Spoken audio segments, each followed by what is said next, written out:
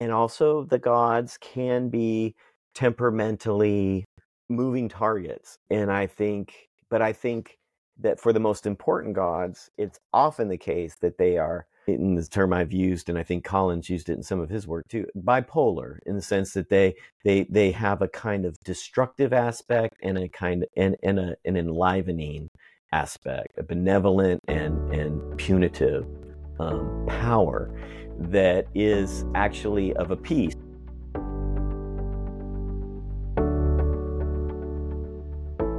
Welcome to It Means What It Means, the podcast in which a guy with some college and a day job asks experts questions about biblical studies. Merry Christmas. This is the final episode for 2023. Hopefully you're listening to this on Christmas Eve. If not, that's fine. It's a podcast. You can listen to it whenever you want. Today's guest is Brent Strawn. This is a really broad conversation, so I won't try to encapsulate it here. This is the first episode that I will be using AI-generated show notes. Some feedback on that would be great compared to the show notes I have been writing myself. If you like this better, please just give me a heads up. I think they do a better job, the AI. There are some things that I have to correct, but other than that, it's a lot easier to just let AI do it. And I think it actually puts more information out there. I misuse a word in this, and I think I've been misusing it for, if not a decade, very nearly a decade. The word is perspicacity, and Daniel Rodriguez, good friend that he is, shadow editor for this podcast, listens to everything before it even hits Patreon in most cases, and he asked me, what does perspicacity mean? And when I looked it up to make sure I knew, I found out it means shrewdness, and I thought it meant like persistent intensity. And so I feel silly, leave it in, call it out, acknowledge my mistake. I won't go through what all of the episodes are. I have beaten that scheduling thing to death in the past, but I will say New Year's Day will be Ben Witherington, and after that, every other Monday is the goal for episode releases for free. So I'm looking forward to having that regularity. I know the initial schedule that I set out for the year was very spaced out. It was very difficult for anyone to actually get into the podcast as a listener with quarterly episodes, and then even deciding to go monthly, that's quite a wait. I may have not been able to retain people that I otherwise may have attracted as listeners. So I'm looking forward to that every other week, every other Monday, having a new episode come out. And I will probably bunch episodes together more closely if and when I get more contributors from books or, people talking on very similar subjects. And there'll be special episodes that I want to put on a certain date or something. And yeah, I'm looking forward to that. There's starting to be a little bit more meat on the bones of the podcast, and that is exciting for me. So, without further ado, here's my conversation with Brent Strawn. Brent A. Strawn, welcome to the podcast. Thanks for having me on the podcast, Jared. So before we get going, can you tell the listeners a little bit about yourself? I presently am a professor of Old Testament and professor of law at Duke University, where I teach primarily in the Duke Divinity School and have a secondary appointment in the Duke University School of Law. I've been here about 5 years. This is the beginning of my 5th year. And before that, I taught for 18 years at Emory University, the Candler School of Theology, and graduate school there. And before that, I taught at Asbury Theological Seminary for 3 years. And before that, who wants to go back that far, Jared? Not me. You don't? Okay. I do if you do. But if you don't, that's fine. Before that, I was in grad school. So, Okay. Yeah. We're all getting older. There's nothing wrong with that. That's right. That's right. So this is my 26th year of teaching. which it's gone fast. I can't believe it. And I'm just starting I'd be starting my second quartile of teaching, if my math is right. Congratulations. That's exciting. Only 75 more years to go. And if the first 26 went by this quickly, who knows how long Yeah, that'll feel. exactly.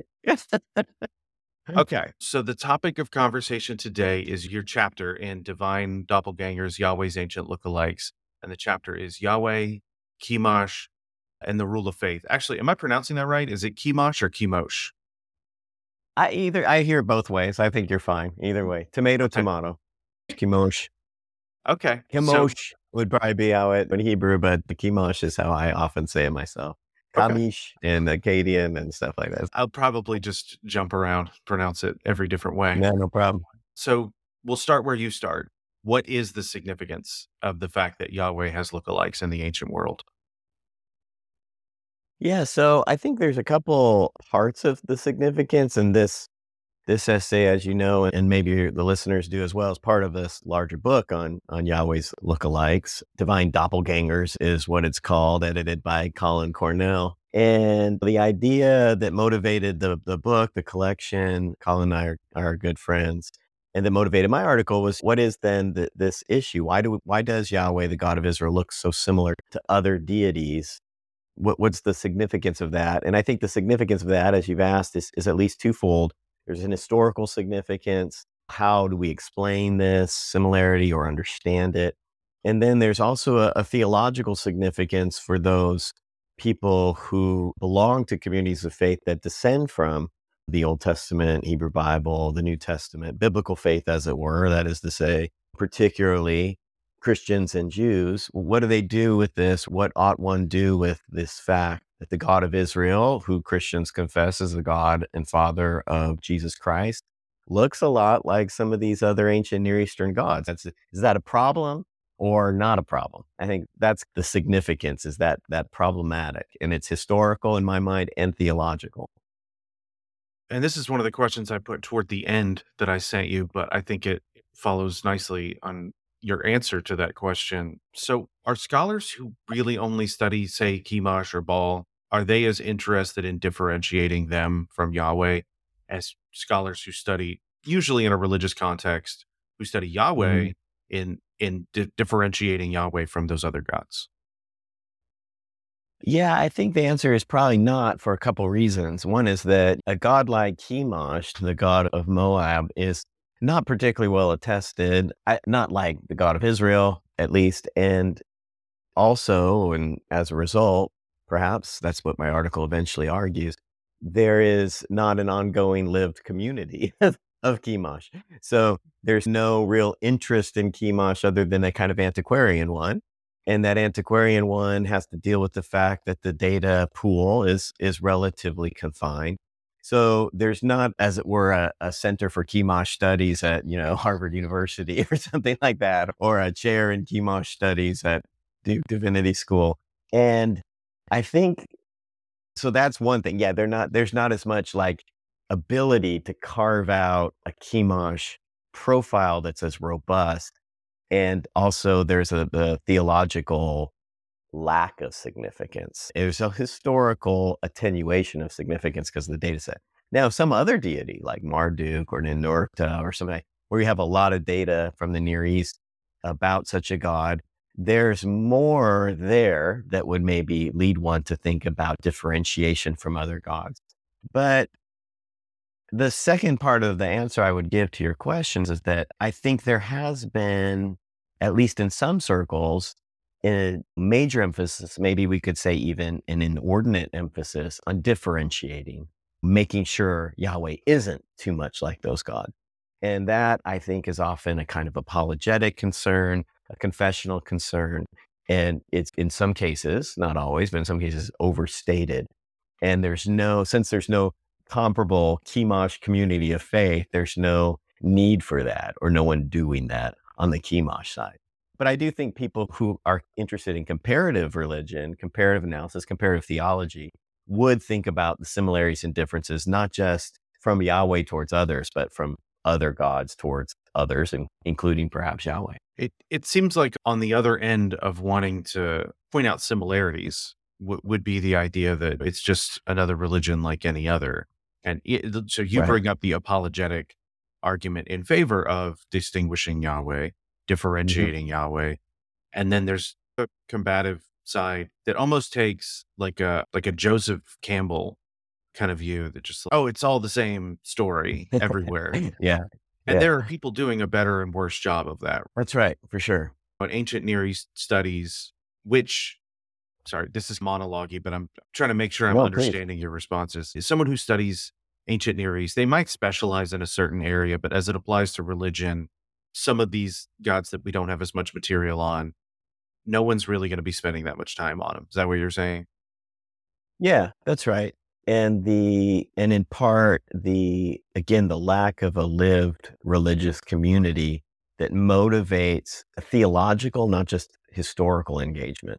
So again, Yahweh's lookalikes is just on the one hand, an historical, or we could even say a literary question, observation. What is the similarity here? Why is Yahweh sometimes presented as a storm deity? Why is Yahweh sometimes presented as a desert deity? Is there a lineage here? Does that go back to a kind of precursor? Whatever. These are just historical literary questions. They become fraught with religious significance if the community of faith, if there is a community of faith that believes in one of these deities as real and as having agency in the world today. But yeah, I think identifying Yahweh as overly dissimilar, or maybe even more than that, entirely dissimilar, is an overstatement of one approach to this question. And the other one is that Yahweh is just entirely one of the gang, as I put it, entirely absorbed into the ancient Near Eastern God milieu without remainder. And I think both of these sorts of extremes are just that. They're extremes. And the truth is in the middle. So it's not that is entirely the same, overly similar, and also that Yahweh is not entirely different, overly dissimilar. That something in between is more likely correct. So one of the things that stood out, I think, with this book overall, like reading multiple essays, made me wonder. There's a pantheon in the ancient Near East that doesn't seem to be as cooperative as, say, ancient Greece. And what is there something historical that makes that that differentiates the ancient Near East from ancient Greece? Because they're not. It's not like they were necessarily that much more culturally unified in ancient Greece. There's still Mhm. disparate kingdoms and things like that. How do we get a pantheon that just doesn't seem to mesh well together? I think it has to do with the characters, of course, right? And there's intrigue among the gods in Greek mythology as well. There are some standout moments in, say, Ugaritic mythology where people do things, that is, gods do things that you wouldn't think they would normally get away with, and not threatening the high god El, for instance, and things like that. But how those gods and the dynamics or intrigue of the gods manifests, or well, actually, your question is what explains it. I don't know if I know or if anyone can fully know. There are, there's at least one broad school of thought that suggests everything that people write about gods in the ancient Near East, if not all the time, is just a projection of human reality. So that's why the gods organized themselves into family systems in the ancient Near East, because the family system was the dominant one, the house of the father. Or this is why the pantheon looks a little bit bureaucratic, because of the nature of ancient Near Eastern political systems. And that makes a good bit of sense. It doesn't have to be the entire story, however. It's a somewhat reductive account in my mind. There is what one of my former students and friends, Davis Hankins, says there is a kind of science fiction approach to, to questions like these, which is to say that people can, in fact, write things and imagine things that they don't actually have any personal experience with. So that not everything that happens in Ugaritic mythology or ancient Near Eastern intrigue among the gods has to reflect an actual lived experience that someone saw, or what it could, they just maybe imagined it or thought of it, just like a science fiction writer hasn't been to planet X, Y, or Z, but writes about it with remarkable detail and verve and all the rest. I don't know if we can ever fully know that question that you're asking or answer it. I do think there are people who could tell you what they think is the answer. And I think that answer would be probably at least in some ways, in my humble opinion, reductive to just the human realities that the authors of the myths experienced or came up with. But I think that there can be more than that, and that there was true theological speculation, thinking in the ancient world. And that meant that they were capable of imagining and thinking about the gods in ways that transcended just their own quotidian existence. I think that's what I begin to say in part to your question. I'm a little bit further away from the direct piece of it, but at least that's how I'd start to say. No, I just want to hear what you think. So you could have taken us in a completely different direction and said, that's not a good question. This would be a good question. And I'll answer that one. The sci-fi of it all did make me think. I think there's what I like to call the Stargatification, where people like to, the ancient aliens type thing that explains it all, because Yeah. pretty much everywhere in the ancient world, like literally everywhere, people are trying to explain big things happening, and they're doing the best Right. that they can. I think that's really reductive of the idea that like they weren't sophisticated thinkers. So they Right. give really, they Right. give silly explanations for things when they're pretty complex. So the more Oh, I'm for learning, sure. so my next line of thinking about the history of it is it seems like a lot of the differentiation comes with the exile, where Mm. the worshipers of Yahweh start to really peel out and try to distinguish not just their God, but themselves from their Mm. neighbors and their neighbors' gods. Is that fair to say? I think that's fair to say for a lot of scholars. You're right, Jared. And I think it's partly because that scenario, which we know at least more about than we might in some other maybe, or especially early period. We know something about that. We also can not only speculate, but really reason, I think, in a reasonable way about sociological dynamics in such a situation. Small communities, exiled communities that have been forced to migrate involuntarily to other places that live within colonial empires and so on and so forth. There's research done on those sorts of things, especially in modern reflexes. And so we can reason analogously back, I think, to Babylonian Gola, the exile, and so on and so forth. And that makes a good bit of sense. I think the question I would say the dynamic of differentiation, of sociological differentiation, is, in my mind, a kind of ubiquitous human issue. And the little bit I know about this suggests that maybe some of these differentiations are baked into our brain, that we're hardwired to differentiate who's in our crew and who isn't in our crew. And that probably has biological roots in terms of the evolution of the species, right? Who can we make snap judgments on who's part of our tribe, who's part of our insider group versus who's on our outsider group? So that dynamic, I think, is probably ubiquitous to humankind in social circumstances and social groups. And so in my mind, it's not that Israel was like, hey, we're all the same until the exile, and then, hey, we're not the same. But I do think the exile does bring out in special relief, high definition, certain things that within their own society wouldn't have been as distinctive. If everybody circumcises their boys on the 8th day, it's just something you do. If you go and have to live in a small ghetto in Babylon and they don't do that, then it starts really looking as a major sociocultural differentiation from the dominant community, or Sabbath, or kosher laws and dietary laws.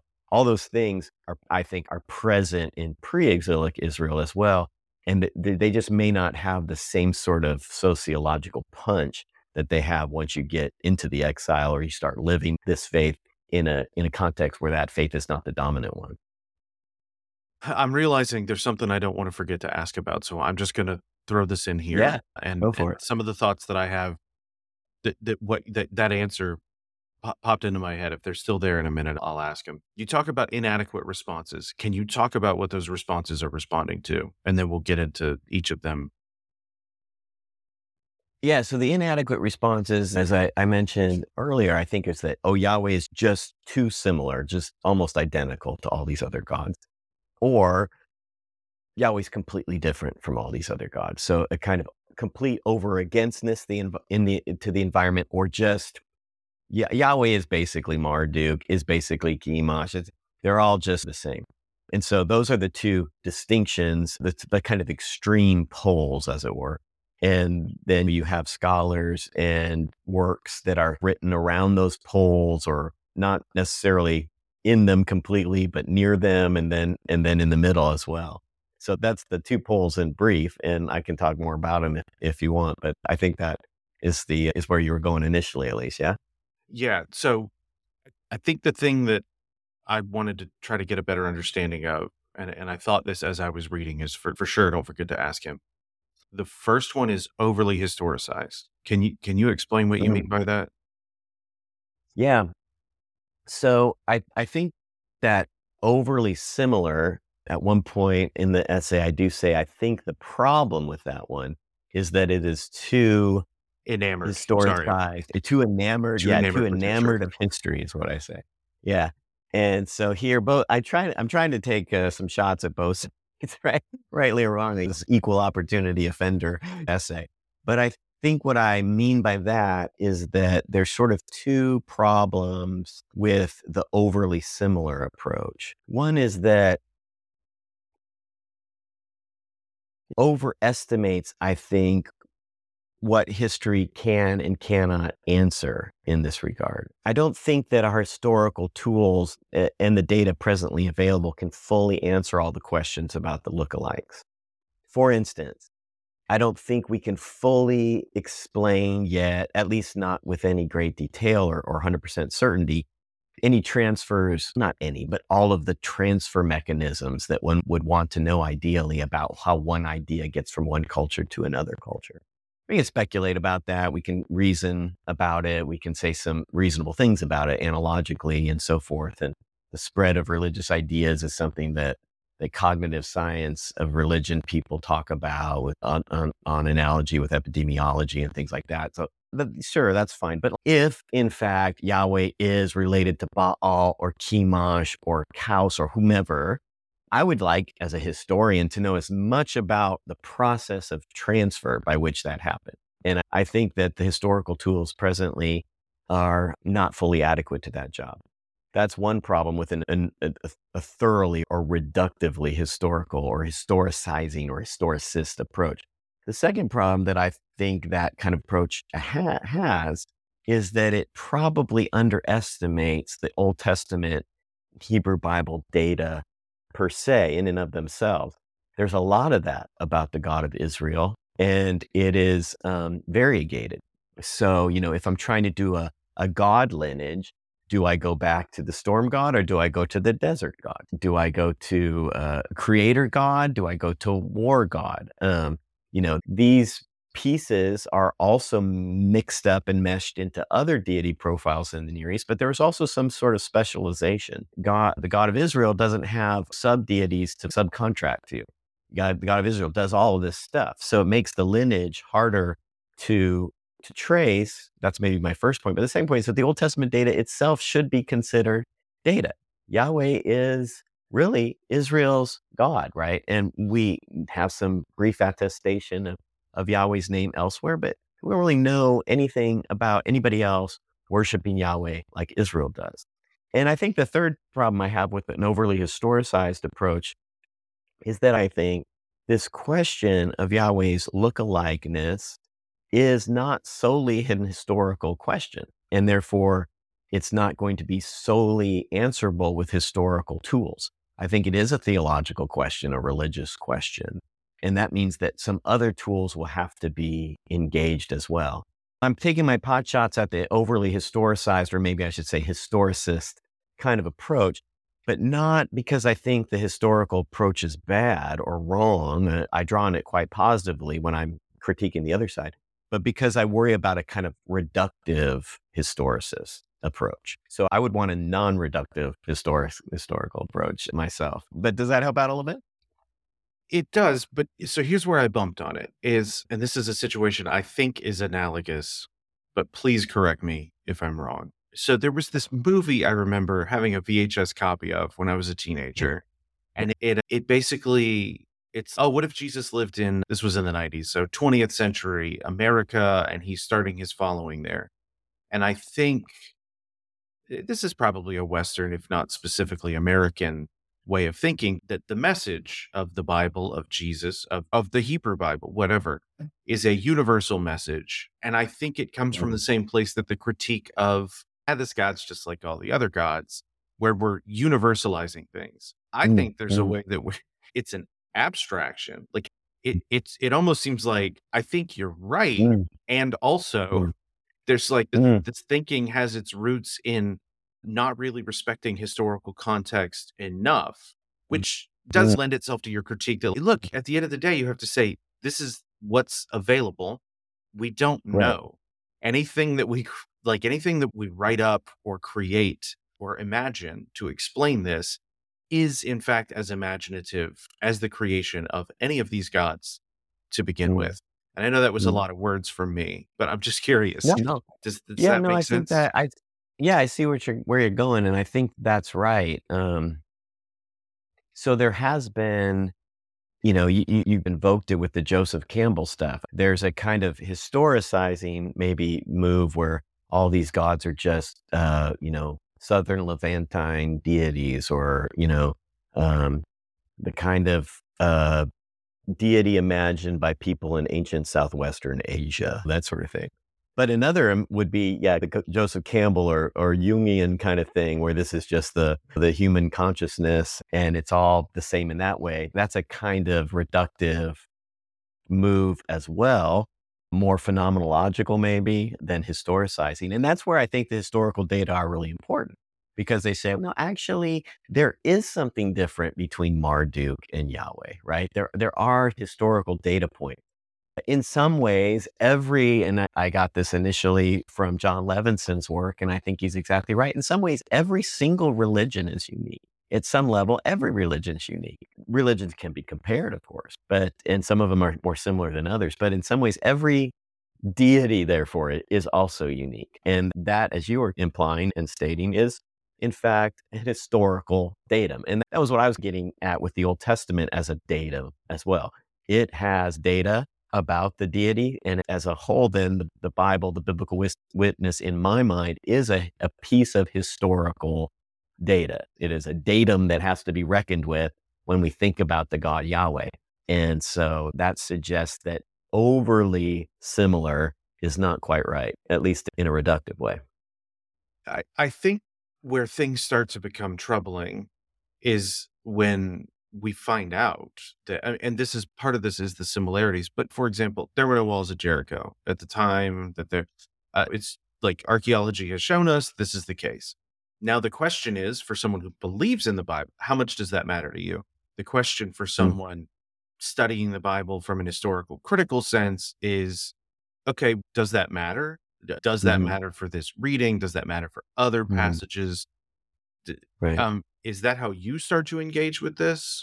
I don't engage it obviously completely in this essay, but I think more generally what you're getting at, for me is the way I do try to think about the relative, and I would definitely put it that way, the relative significance of historical critical data per se. I think that's probably better put, to the interpretive enterprise. And I think it does depend on the nature and scope and goal of the interpretive enterprise itself.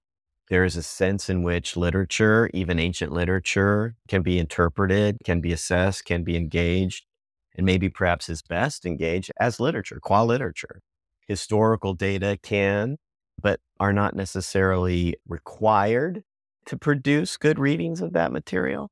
And even if we care about historical context deeply, which I think I do, I'd like to believe I do, and that my research does an adequate job of, I am quite aware of what I think are the limits of the historical critical endeavor, what it can and cannot do, can and cannot accomplish, and what it can and cannot prove. So I'd like to think that when I'm doing historical work or drawing on historical critical data, again, it's in a sort of non-reductive way. I don't want to overestimate what it can and cannot demonstrate, prove one way or the other, positivistically or negatively in some way. Um, I think what historians who are thoughtful and careful realize they are working with is a kind of probability game and what is more or less probable. And that is applicable to the interpretation of a literary text, but it's also perhaps of less important than it might be thought to be. When one reads a psalm, one can say something about maybe its date or its social location or its probable linguistic dating. This does not actually get us any closer to assessing the meaning of the psalm or the kind of effective impact of the psalm, its religious, theological, emotional, ethical significance and impact. So I think the historical context is one very important context to assess when we're doing work with scripture, Bible, whatever, but it's not the only one. And I think that also holds true in my approach to ancient Near Eastern literature. I want to appreciate those texts for what they actually say, not only what's behind them in some way. I want to just really think about, what does this myth say about Baal? Not that it's a big elaborate cipher for Ugaritic kingship or something, but just let me just inhabit the story world for a while. And so I don't know if that fully answers your question, but I think that's how I begin to think about adjudicating different approaches and the proper deployment of historical critical approaches and data. I'm glad that you brought up Psalms, because I got some questions about Psalm 29. Yeah. I know I sent one to you, but explain why I'm bringing up Psalm 29 to the listener. You are bringing up Psalm 29, Jared. Well, you brought it up. Sorry, you brought it up. I'm bringing it up to you. I'm throwing it back in your face. It's because it's one of a parade examples of how, for a long time, people have thought this is a hymn to Baal. This is a Canaanite hymn to the storm god Baal, and it's been lightly edited, if that, and stuck in the Psalter where it now applies to Yahweh. So it's possible, according to some people, that Psalm 29 didn't have Yahweh in some form. It would have been Baal. And so there's a debate about that, but that's at least a kind of famous position. I think it was maybe Ginsburg who did this first, but Frank Moore Cross made it very popular, and he's been followed by many. Yeah, it's an example of how similar is Yahweh and Baal. So similar that you can just sub out their names and use the same hymn of praise to them. So that's why I brought it up as an example of this similarity and dissimilarity question.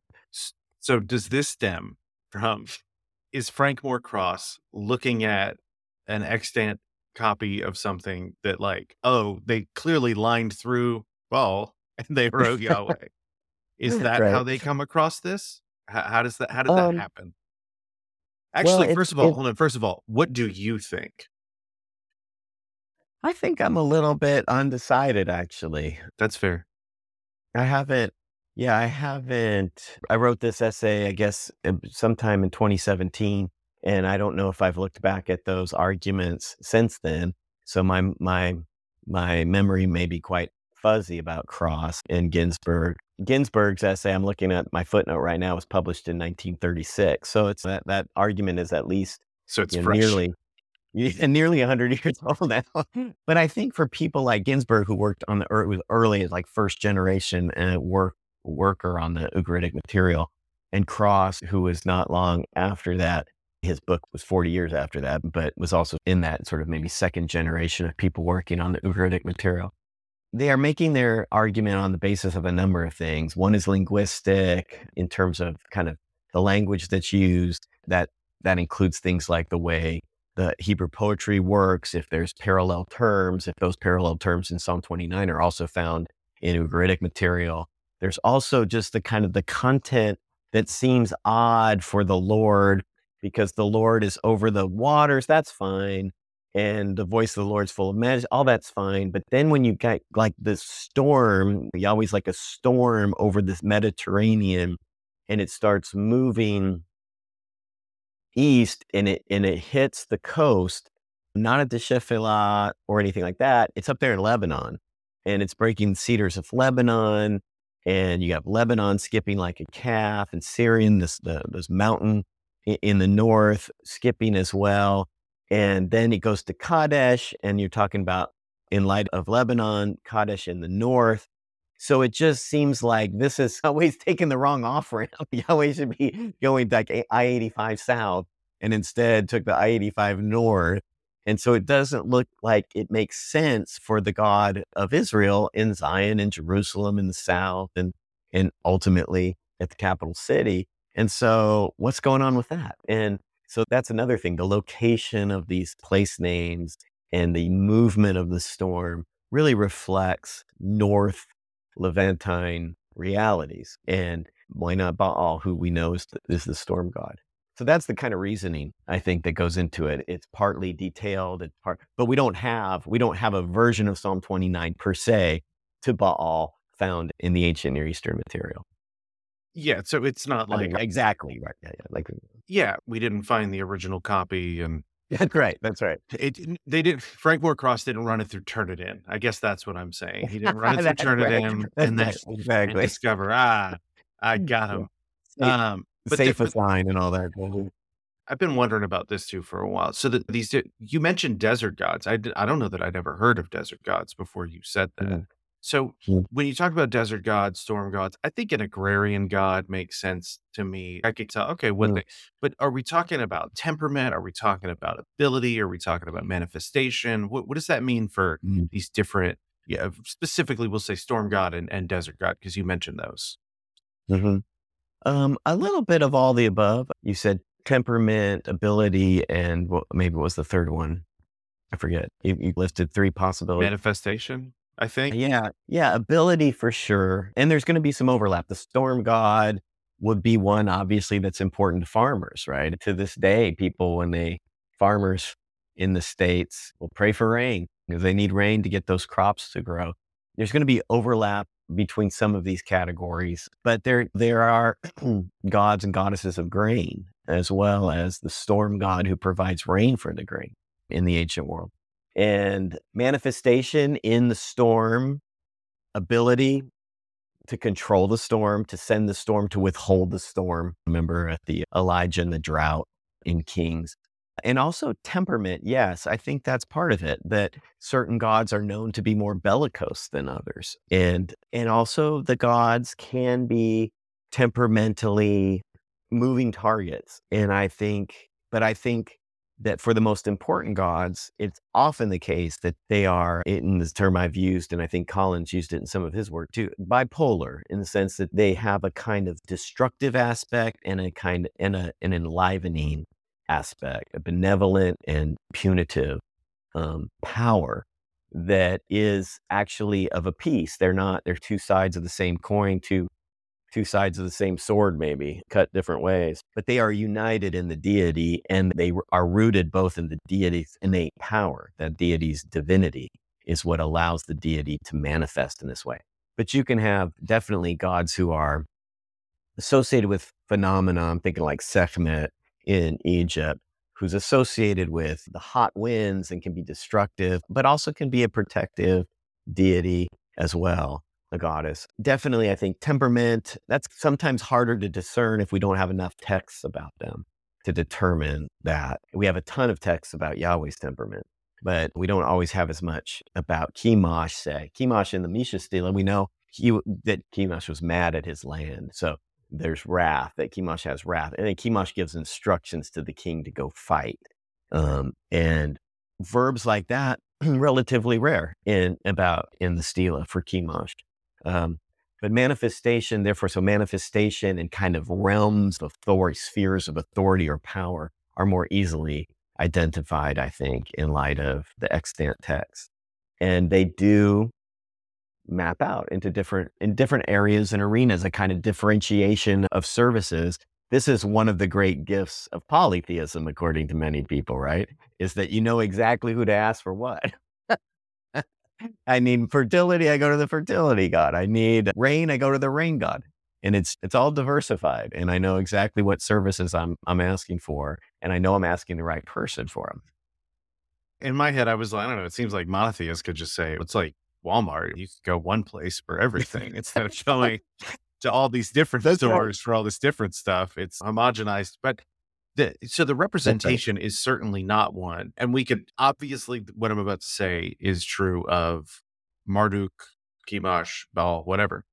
This is not an infinite or non-corporeal or just some huge cosmic consciousness that is internally satisfied and needs or wants for nothing, which is what I think the contemporary understanding of what God is. Right. None of them are represented that way, not in the Hebrew Bible or in the ancient Near Eastern historical record, correct?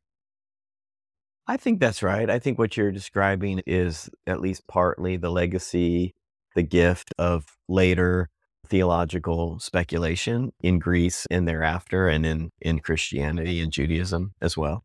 Yeah, I think that some of those sorts of things that people would associate with godness now, is monotheistic godness, at least omnipotence, omniscience, omnipresence. These things are categories that are maybe at best inchoately present in some of these other ancient religions, and including that of Scripture. They might be present, but not as fully developed, right, as the kind of reified abstract principles we think about now. That's right, I think. Mm-hmm. For anyone listening, I'm not trying to pick a fight with someone who believes in that. That was a setup to ask. It would be inappropriate to approach every biblical text with the idea that's what's being represented. And pointing out that you said, if it's there, it's incoherent, like it's a developmental thing if it is in the text, but you can't assume that Yahweh's stance on the other gods when Elijah is like laughing at them, like pour more water on, is they're not existent and this God is infinite so much as it is, he's just bigger and better. Yeah, I think that's probably right for the kind of the initial audience. There's both, I think in the broader scheme of things, there's two things to say. One is what you're emphasizing, which I think is quite right. How do we respect the textual witnesses that are given to us in the form that they come to us? They are not as developed, reified, abstract, systematized as later Christian theology, to just lift up that example, specifies. They are not yet the achievement of the 3rd or 4th century CE councils that reflect on the nature of Christ and the two natures of Christ, or the relationship of the three persons of the Trinity. Definitely not. And if we don't, and if we're overly, this is where you're going, if we're overly concerned about some of those later achievements, we might actually miss what the text actually give us, or treat the text too loose and fast, and therefore miss important elements in the textual witness. The responsivity, and then in my mind, I'm an ordained Methodist minister, so I'm a Wesleyan kind of Arminian theologian. And for me, one of those things we would miss might be how truly responsive God is to the human project and to the human characters. Like human characters do something, and God actually truly has to respond to them. God doesn't manipulate everything. God seems to be interactive with them. And that's at the level of the text. And so I think that what you're saying is exactly right there. The second thing I would say, that another sort of a way to approach these things is, of course, the fact that many people, religious people, read on the other side of the 3rd and 4th century decisions about Christology and Trinitarian formulations. And that's appropriate. The Christian reader reads the Old Testament through the lens of the New Testament. Jewish readers read the Tanakh through the lens of rabbinic Judaism and the Mishnah and the Talmud. And all of that is appropriate. I think it's totally appropriate. It's just not the same as trying to approach the text in and of themselves. I would say at the same time, it's hard to fully assess the text in and of themselves because we live on the other side of all that other stuff. And there are appropriate and less appropriate ways, I think, to read in light of that further knowledge. So I hope that makes sense. I'm trying to have my cake and eat it too a little bit, though I'm with you in our initial approach to the material being as sympathetic as possible to the ancient world. Another quick example from the Psalm, Psalm 82, where it says God takes his stand in the council of the gods, and in the midst of the gods, God holds judgment. In its ancient Near Eastern context, clearly represents a kind of divine entourage or pantheon. And that makes perfect sense in the ancient world and should be read as such. That's probably what they were thinking. They weren't thinking in the same way that we might think now, or a religious person might think now, God is talking to the angels, or God is self-deliberating within the triune Godhead or something like that. In the ancient world, they would have thought about pantheons, would have thought about a head god and junior deities. And there's something to be said about really inhabiting that world of the image world that the poem paints for us in order to better understand that poem. You mentioned that there are some ways to do that better and some ways to do that worse. And I think that thank you for staying on track with the Psalms, bringing Psalms up. That is a good example. But there are, broadly speaking, there are better ways and worse ways to read the Bible faithfully. What do you think some of those are? And you could stay on the positive side and not say any of the worse ones if you want. Yeah. So again, as a Christian, as a minister, and as well as someone who tries to attend to the ancient context of these words originally, I guess I would appeal to some doctrines like the full sense of Scripture, the sensus plenior, the fullest sense of Scripture, or canonical readings that would read texts together that were never maybe connected initially in ancient Israel, or not connected until much later when the church was around, the Christian church was around, and it had literature and it was connecting things. I think there's thoughtful and deep ways, in brief, I'll say this, there's thoughtful and deep ways to think about the Old Testament as Christian scripture.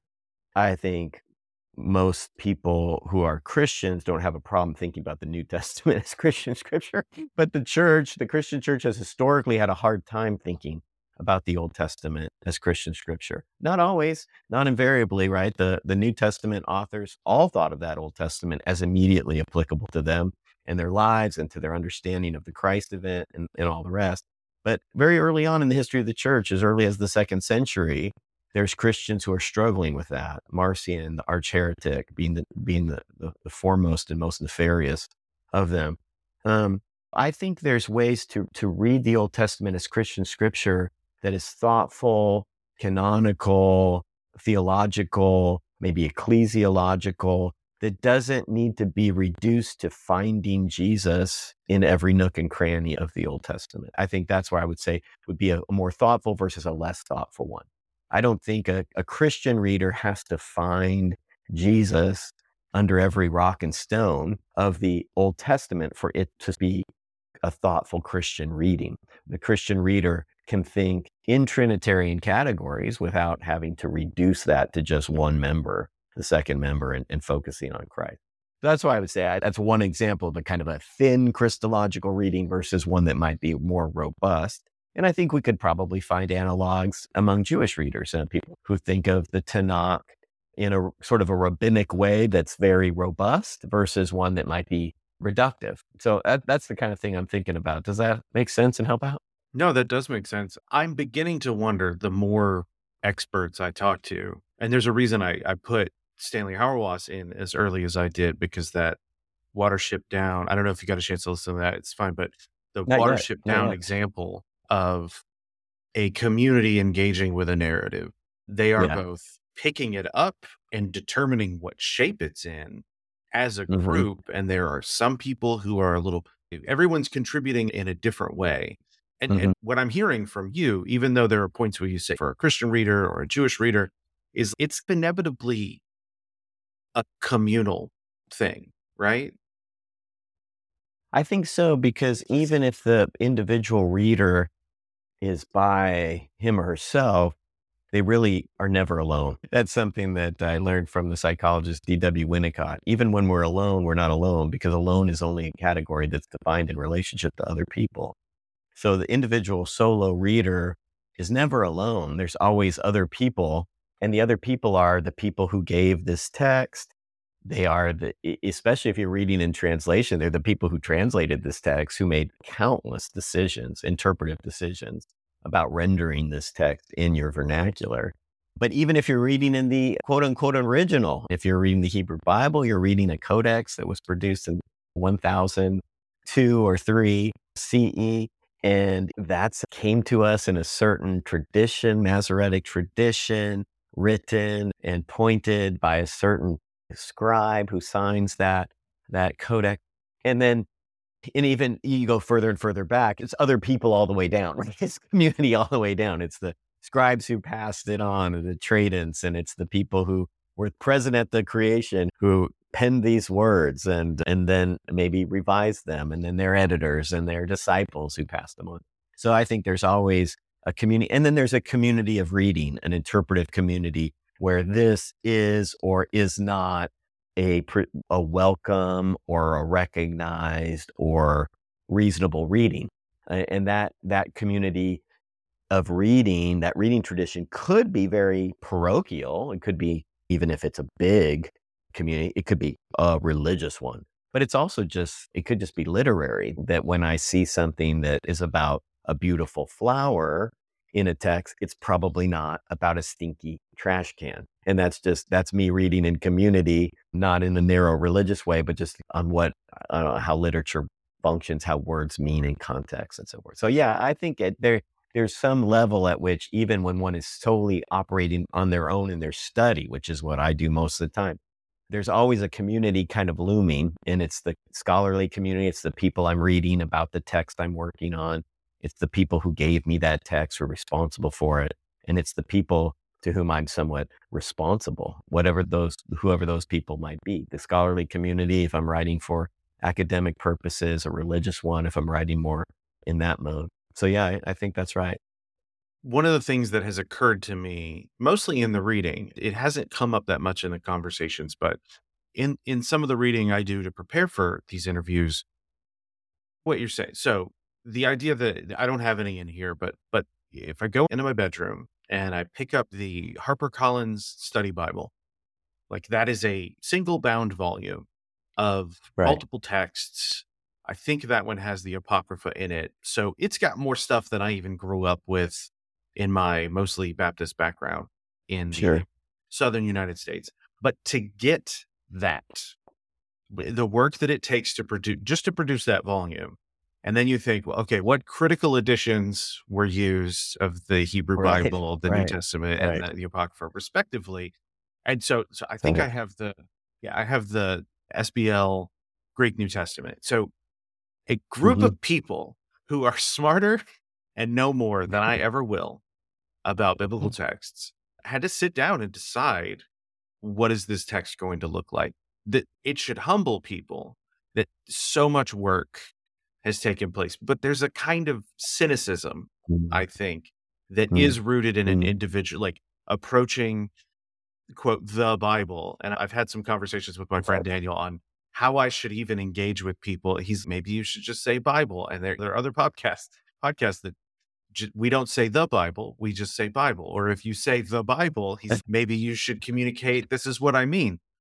Yeah. Anyway, I know that's a lot of stuff, but that's the thing. To get this collection of ancient texts in a readable form for an English speaking Yeah. audience in 21st century America Yeah. to be able to come anywhere near understanding it.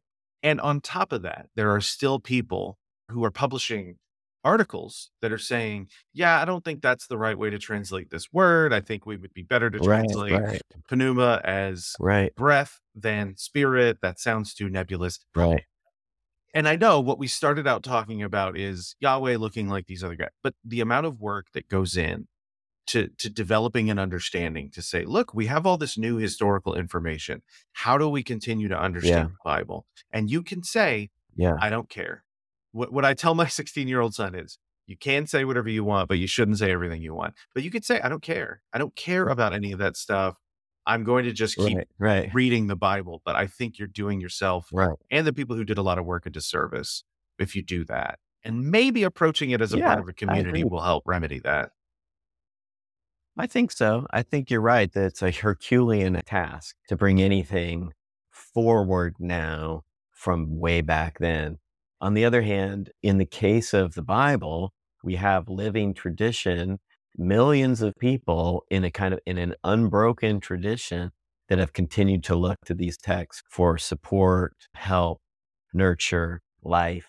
It's a stunning thing. Very few artifacts of antiquity can boast that. And the artifacts that can are, it seems to me, invariably sacred in some way. But for sure, in the case of the Bible, it's been that generating matrix of scripture.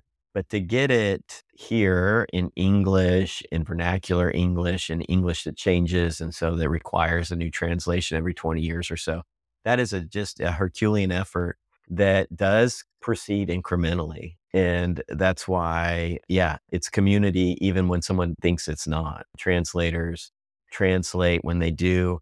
They always are translating with other translations in the room, if not up on the screen or open on their desk. They have them in their heads. Was raised on one translation as a child in church, and I don't use that translation much anymore. But if there's an echo, if a cadence of a text is in my head, it's probably from that childhood translation because it got in there.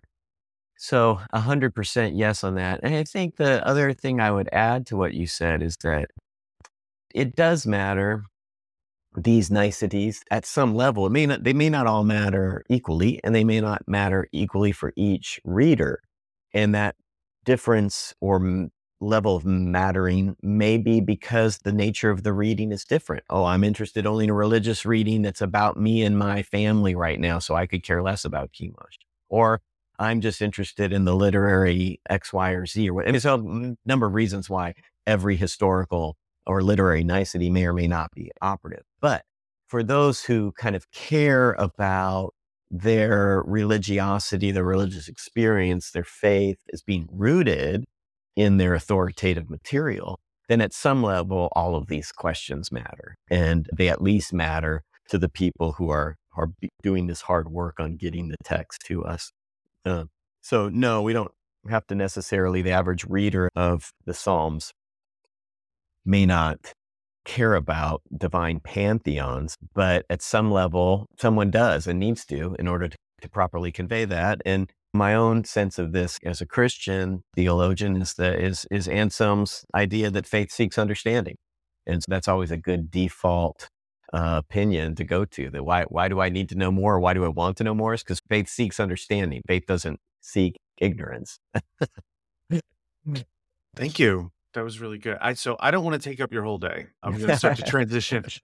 But before we close out, is there anything in the essay that you were hoping would come up that didn't come up because I took us down whatever rabbit trails I was chasing? Only that I think the one piece we didn't talk much about is that last little bit of the title, the rule of faith. And I think that's maybe a distinctive aspect in this essay. It's influenced in part by my discussions with Colin Cornell about this. And this essay emerged from a doctoral seminar that Colin and I taught together at Emory, and that I ended up, he kept saying, you need to write some of these ideas up. He said, I challenge you to write a paper for the final seminar and give it to the students. So I did, and that was the basis for this essay. But the rule of faith came to me as a kind of interesting idea. Colin's work has really demonstrated in my mind the importance of a scripture, of a sacred collection of material or authoritative in some way that allows a God to preserve or to survive longer than others. So in his own work on Chemosh, he's talked about the sort of ultimate absorption of Chemosh into Ares, the Greek god Ares. But Chemosh just doesn't have enough tech to really survive or enough adherence. And the biblical God does. And the biblical God is this canon of scripture, however it gets developed and whenever it gets, I'm not worried about it at the moment. When I'm worried that it exists at some point in time and blah, blah, blah. We can talk more about that. But to me, this rule of faith idea is really intriguing because this is what seems to have generated much in the early church. And that is this kind of outline of the faith in question form, maybe in creedal form, outline form. That's to me poetic. Other people speak of it as a narrative, rightly or wrongly. In any event, rule of faith is a kind of condensation of the faith that then exists in a kind of feedback loop with the scripture itself. It's not the same thing as the scripture in the early church, but it's a kind of help with the scripture. And this feedback loop of practice and practice with a kind of reduced set of vocabulary terms, as it were, and then the full dictionary, and then this kind of ongoing, that I think is really important. And it's a slight addition, friendly amendment to Colin's real great attention on the scripturalization. I think that was a real breakthrough in thinking about this. And then what I've tried to add is maybe there's also this feedback loop of practice, faith and practice with the literature. And I think that helps explain why Yahweh survived and Chemosh and so many others didn't. Scripture, yes. And then this ongoing practice of faith and feedback loop, which serves to update the tradition as we move along. So that's the other thing I would throw out there about the essay. I don't remember which verses off the top of my head, but I remember hearing that the first few verses of 1 Corinthians 15, some people proposed the idea that was like a very early creed, talking about the resurrection. And so it's a kind of a confessional thing that got worked into this letter. That's what I was thinking. So of course there's like the Nicene Creed. It's very early on, Apostles' Creed, very early on. Is that the kind of thing that you're talking about where they develop this understanding of faith and then they engage with it? Yeah, the creeds are, for many people, instantiations of the rule of faith, which which pre-existed them, or maybe the creeds are instantiations, literary instantiations of them, or early forms of them. The creed go back to things called the Roman symbol, and we don't have. There's a little bit of fuzziness as far as I understand. I'm not an early church historian, but as far as I understand these matters, there's a bit of fuzziness about what the rule of faith exactly is or constitutes, but it seems to be this sort of kind of outline of things, catechetical questions about who created the world and who is Jesus Christ and so on. And they're just brief summaries. And those brief summaries then get worked out and developed vis-a-vis the authoritative literature and in practice. What does it mean to practice God is creator of heaven and earth? What does it mean to practice Jesus Christ born of the Virgin Mary, suffered under Pontius Pilate? Those become the kind of questions that engage a lived practice.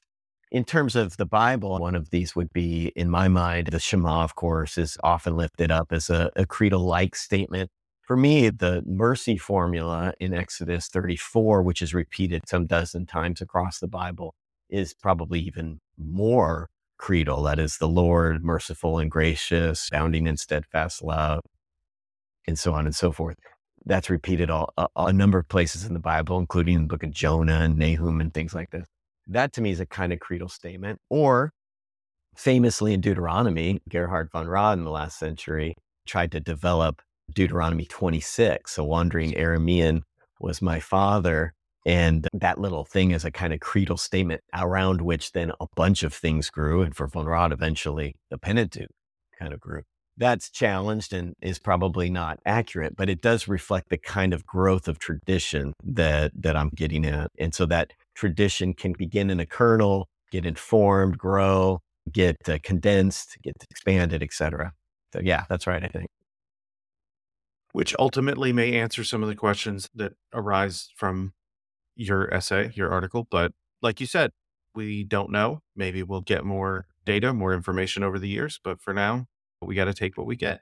That's right. That's right. Thank you for bringing that up. I apologize for leaving that out. I No, sometimes no, I not just at get all, not at so all. excited I pet the bunny too hard. So thank you for No, pulling that's us out great. of that. Do you have any recommendations for the listeners or for me, what they should be reading, listening to, watching, that kind of thing? Oh, wow. Just generally about stuff all over the map, just anything, Well, what? So in the last two interviews, and I've eat more said vegetables. in the last two interviews, I've said, you know what? I'm not going to do this for everyone, but I think I am because I like this question. What do you read for fun? But I do want to hear more broadly. Are there, in that vast area of things that fall under biblical studies, are there people or places that you would push us to? But then also, what do you read for fun? Yeah, so for fun, I read in my discipline for the most part. I like my work, and so I don't really have an extensive much to my shame, I don't have a really robust reading program outside of what I work in. I That's such a do try to read. professorial answer to I know, isn't it that part of the terrible? question. I know. I do try to read. I do try to read a decent amount of poetry. I'm a poetry lover and teach some classes on the Bible and poetry. So I try to read poetry. One of my favorites there is Sharon Olds. I like Sharon Olds a lot. Of course, Billy Collins is a favorite of many people, former U.S. Poet Laureate. Robert Bly, Linda Paston. These are some of the people. I recently read a collection by Marie Howe. So those are a couple of the things I read in the poetry side. And yeah, so I think in terms of non-biblical studies reading, it would be that. It would be the poetry stuff. So that's at least a couple recommendations about reading, yeah? And I'll have In the those in the show field, notes. in the field, I think along the lines we're talking about, the work of Mark Smith, Carol Vandertorn is massive. I think Otmar Keel, Keel, looks like Keel, but pronounced Kale. Otmar Keel is really a pioneer in a lot of these things, and especially in looking at what the ancient Near Eastern visual data contribute to our understanding of ancient Near Eastern gods and religion.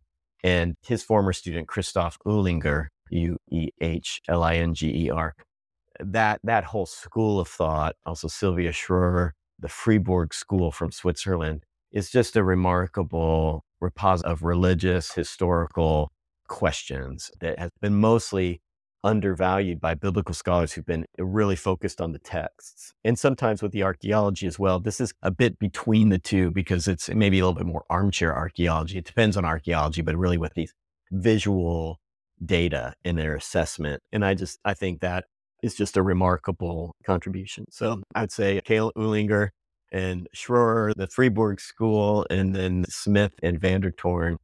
These are some of the people that I really look up to on these matters. Is there something specific by Mark Smith? And I ask because I read one or two of his books, and it was him and Douglas Campbell, reading those guys, trying to pick through what they were writing in 2020, 2021, that made me say, yeah, I need to start bugging people and recording interviews. Yeah, I think on this particular matter of God mergers or God's relationships, his book, God in Translation, is a very important one. And then he's also got the title eludes me. Is it called God, Yahweh and the Gods? That might be the title of the book by John Day. But he's got one on Yahweh and the Other Gods, it's in a second edition published by Erdman's early 2000s. The Early History of God, that's what it's called. The Early History of God. That one, and God in Translation by Mark Smith. He's had some other ones too, but those two I think would be good. Mm-hmm. Yeah, he's written a bunch. Right. I have Origins of Biblical Monotheism over here. Yeah, there you go. That's two or three one. others. There you go. That's the one. Yeah, that's one of them. That's one. But I was thinking of like the other two, the Early History of God. It's the second edition, and God in Translation. Yeah. Okay. I will link all of these in the show notes. So unless you have anything else, I feel happy calling this one good.